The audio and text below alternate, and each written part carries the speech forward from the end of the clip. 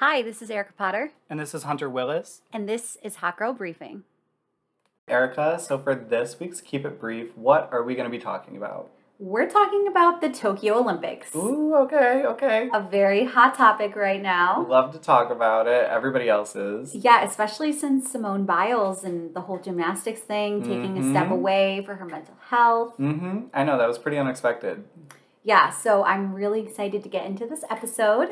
So am I. I can't wait to talk about it a bit more with you.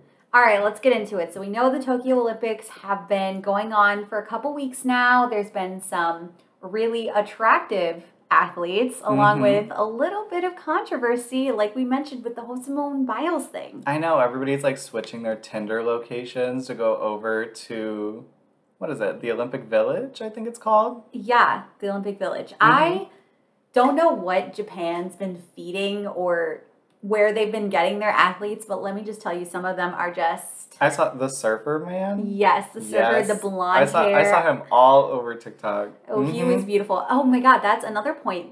I've never seen so many Olympians, or potential Olympians, I guess, because they're all competing. I mean, I'd say they're Olympians. They're still there at the Olympics. Yeah, of course. They're all over TikTok, really giving us an inside view of what it's like to be at the Olympics, and I just think that is so cool. The cardboard beds. Don't even get me if started. I see one more TikTok trend on top of a cardboard bed, I might just lose it a little bit. I just think it's like so crazy because I think everyone looks at Olympians and they're like, oh my God, they're like these amazing athletes. They're so put together. Yeah, and then you see them doing like the normal sounds like that. I'm at the Pizza Hut. I'm at the Taco Bell. And it's just like, okay, so you actually are like a normal human as well. You just happen to be like 10 times stronger than I am. Now, I don't know. Not even that. Probably 100. Probably 100 times stronger than I am.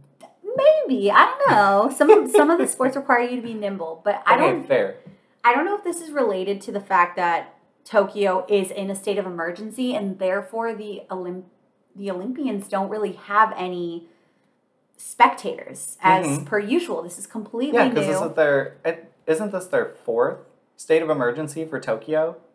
I believe so. You know, it's evolving all the time, so it's just constantly changing, especially with COVID and all the new variants coming out. So it could be the 4th, it could be the 10th. It's definitely not going to be the last, I don't think. So how are people in Tokyo reacting to the games? So the people in Tokyo were actually really in favor of canceling the Olympics before they began. They wanted to cancel it. Yeah. It was 80% public favor wanting to cancel the Olympics. I mean, 80%, that's a pretty strong number in terms of, public polling. I mean, yes, but also they didn't have a stake into it, unlike the people who organized it, which, if you didn't know, was the International Olympic Committee. Okay, so tell me more about them. So the International Olympic Committee puts on the Olympics like every time that it cycles around. They're the ones responsible for gathering funds for it, for organizing sponsorships, getting everything together. Like, yes, Tokyo is the host city, but really the IOC is the juice, the power. Okay, so what would happen if they postponed it, just like they did last year? So they, I guess, technically could postpone it. However, it was so costly when they postponed it the first time. That's not really something they want to do. They've already spent more money this round of Olympics than any other previous Olympics, over $16 billion. That's a lot of money. Yeah, and they're already like, if it were to be postponed, it's going to cost even more because they have everything set up. Like we talked about the cardboard beds, they had that all arranged. And so they really don't want to postpone it. And the Beijing Winter Olympics are in 2022. So just to get into that a bit, doesn't that really go into soft power of Japan really having a spotlight on their country and being able to really put out some influence just by hosting the Olympic Games, especially the first post-pandemic games, I guess they were hoping for, but really it's kind of just devolving into the pandemic games, it seems like. Yeah, it's definitely a soft power on to China as well because they're feeling so pressured from China all the time with their normal competition, and to have it be, so if it were to be canceled again and then immediately go to China, China gets that soft power of the first games. China wins out over Japan. Yeah, and you know what? This wouldn't even have been the first time Japan canceled had they canceled this year's games. Oh, really? Okay, so when was the time that they canceled before? So they canceled back in 1940, around World War II, Makes sense. Just a bit of a global event. Yeah, a little bit of a world war. Japan's just I can see Japan's just a little involved, or I can see where they might not wanting to be doing synchronized diving. Yeah, I mean, probably not the best and most worrisome thing on their mind at that point. Yeah, so, it's already bad enough they canceled back in 1940. They're definitely not trying to do it again, especially if China's the one right after them. Like, that's just way too much pressure. They are not ready for a round 2. Yes, but it's interesting because actually Tokyo officials were in favor of some sort of postponement or cancellation. I wouldn't say publicly because they are under contract with the IOC. So they can't publicly state that they want to cancel. So basically it's going to turn into a big legal battle if Tokyo cancels the games. A legal battle and a super spreader event. Like, we just watched a lot of our friends go to Lollapalooza and in Chicago, and everyone's talking about how that's going to spread the Delta variant. Can you imagine what, everyone being in Tokyo, if they were to allow visitors, which they didn't allow any foreign nationals. So did they require vaccinations? No, they didn't. Actually, okay. Japan's been a little slow with the vaccine rollout. I was going to say, isn't it only around 20% of I believe Japanese they were are vaccinated just getting their elderly and high risk. So they haven't even gotten to the general population. Okay. And they did make statements saying they would not give athletes preferential treatment. So not only are they not requiring them to be vaccinated, they're not even attempting to get them vaccinated. Yeah, and you know what? I can kind of see both sides. It's a little bit tricky. You know what I mean? Yeah, because on one hand, you don't want to give this preferential treatment to any citizens in your country besides, the elderly and the immunocompromised people, because obviously, they're the most at risk for the virus at this point. You don't want to be giving them preferential treatment on top of it, but at the same time, you're having how many people from hundreds of countries just coming, and who knows? I think they didn't let any visitors, you couldn't just book a ticket to Tokyo and watch the Olympics, but they the only really have relatives, coaches, the water people, water boys, water girls, water whatevers they are. Water people. Yes, I don't know the correct terminology. I haven't been an athlete in a hot second. I have never been one, let's be real. Unless you count 4th grade soccer. True. I count it. Or football, as everybody else calls it. I played 4th grade football. I just cherry picked in the back. I will still never understand why we call it soccer and everyone else calls it football. Probably the same reason we, have the metric system and everybody else uses the imperial system.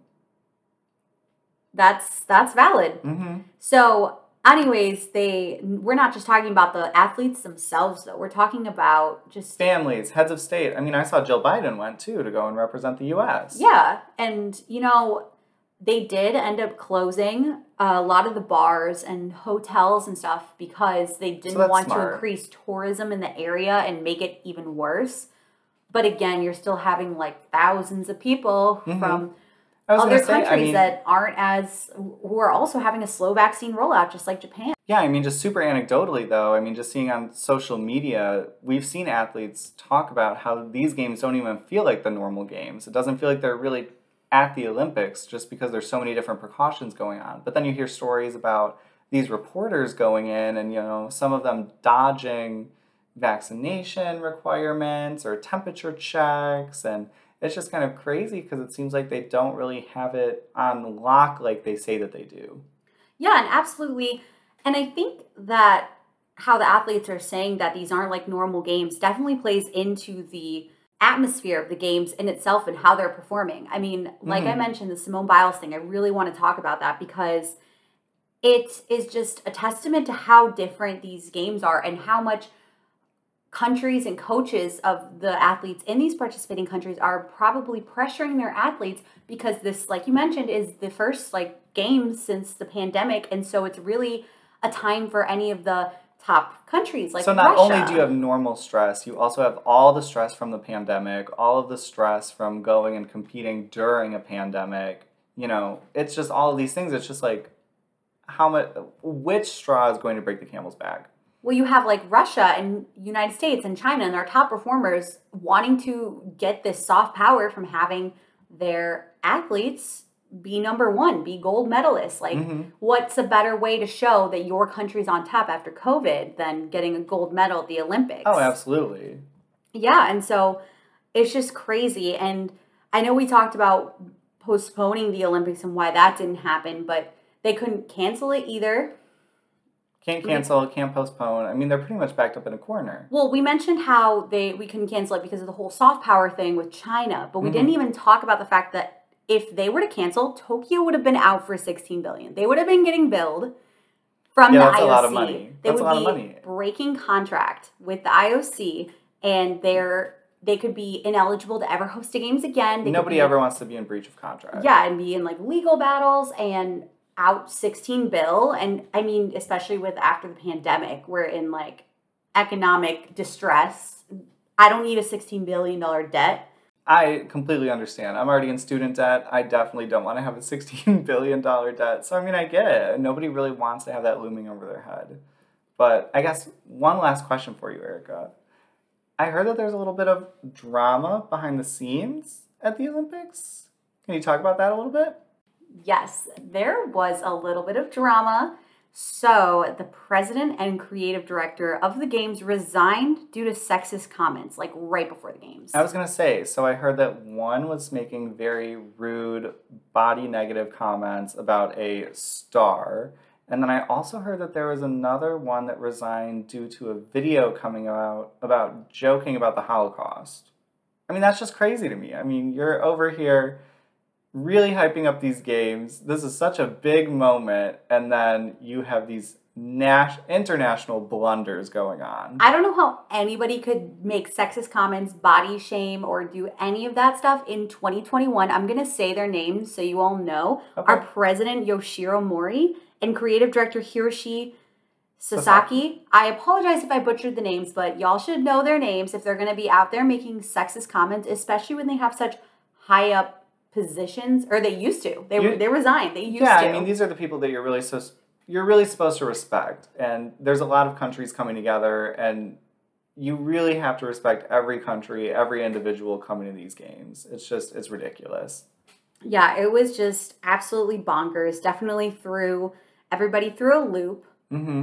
But yeah, we don't need to talk about them anymore. They're dead to us. Well, I mean, let's just bring it on home to a positive note right before we finish this up. It seems like the Olympics are going okay-ish. It doesn't seem like it's a very large super spreader event. There have been some athletes testing positive for COVID, but overall it seems like few are testing positive for COVID for how many people that have entered the country and how many people are going to be entering the country and leaving the country, since they do have to leave pretty quickly after they finish up their yeah, that definitely is a positive, and there's definitely a lot of countries that probably had their athletes vaccinated prior to coming to Tokyo, so hopefully it does not get worse, especially with the Delta variant going around, at least in the U.S.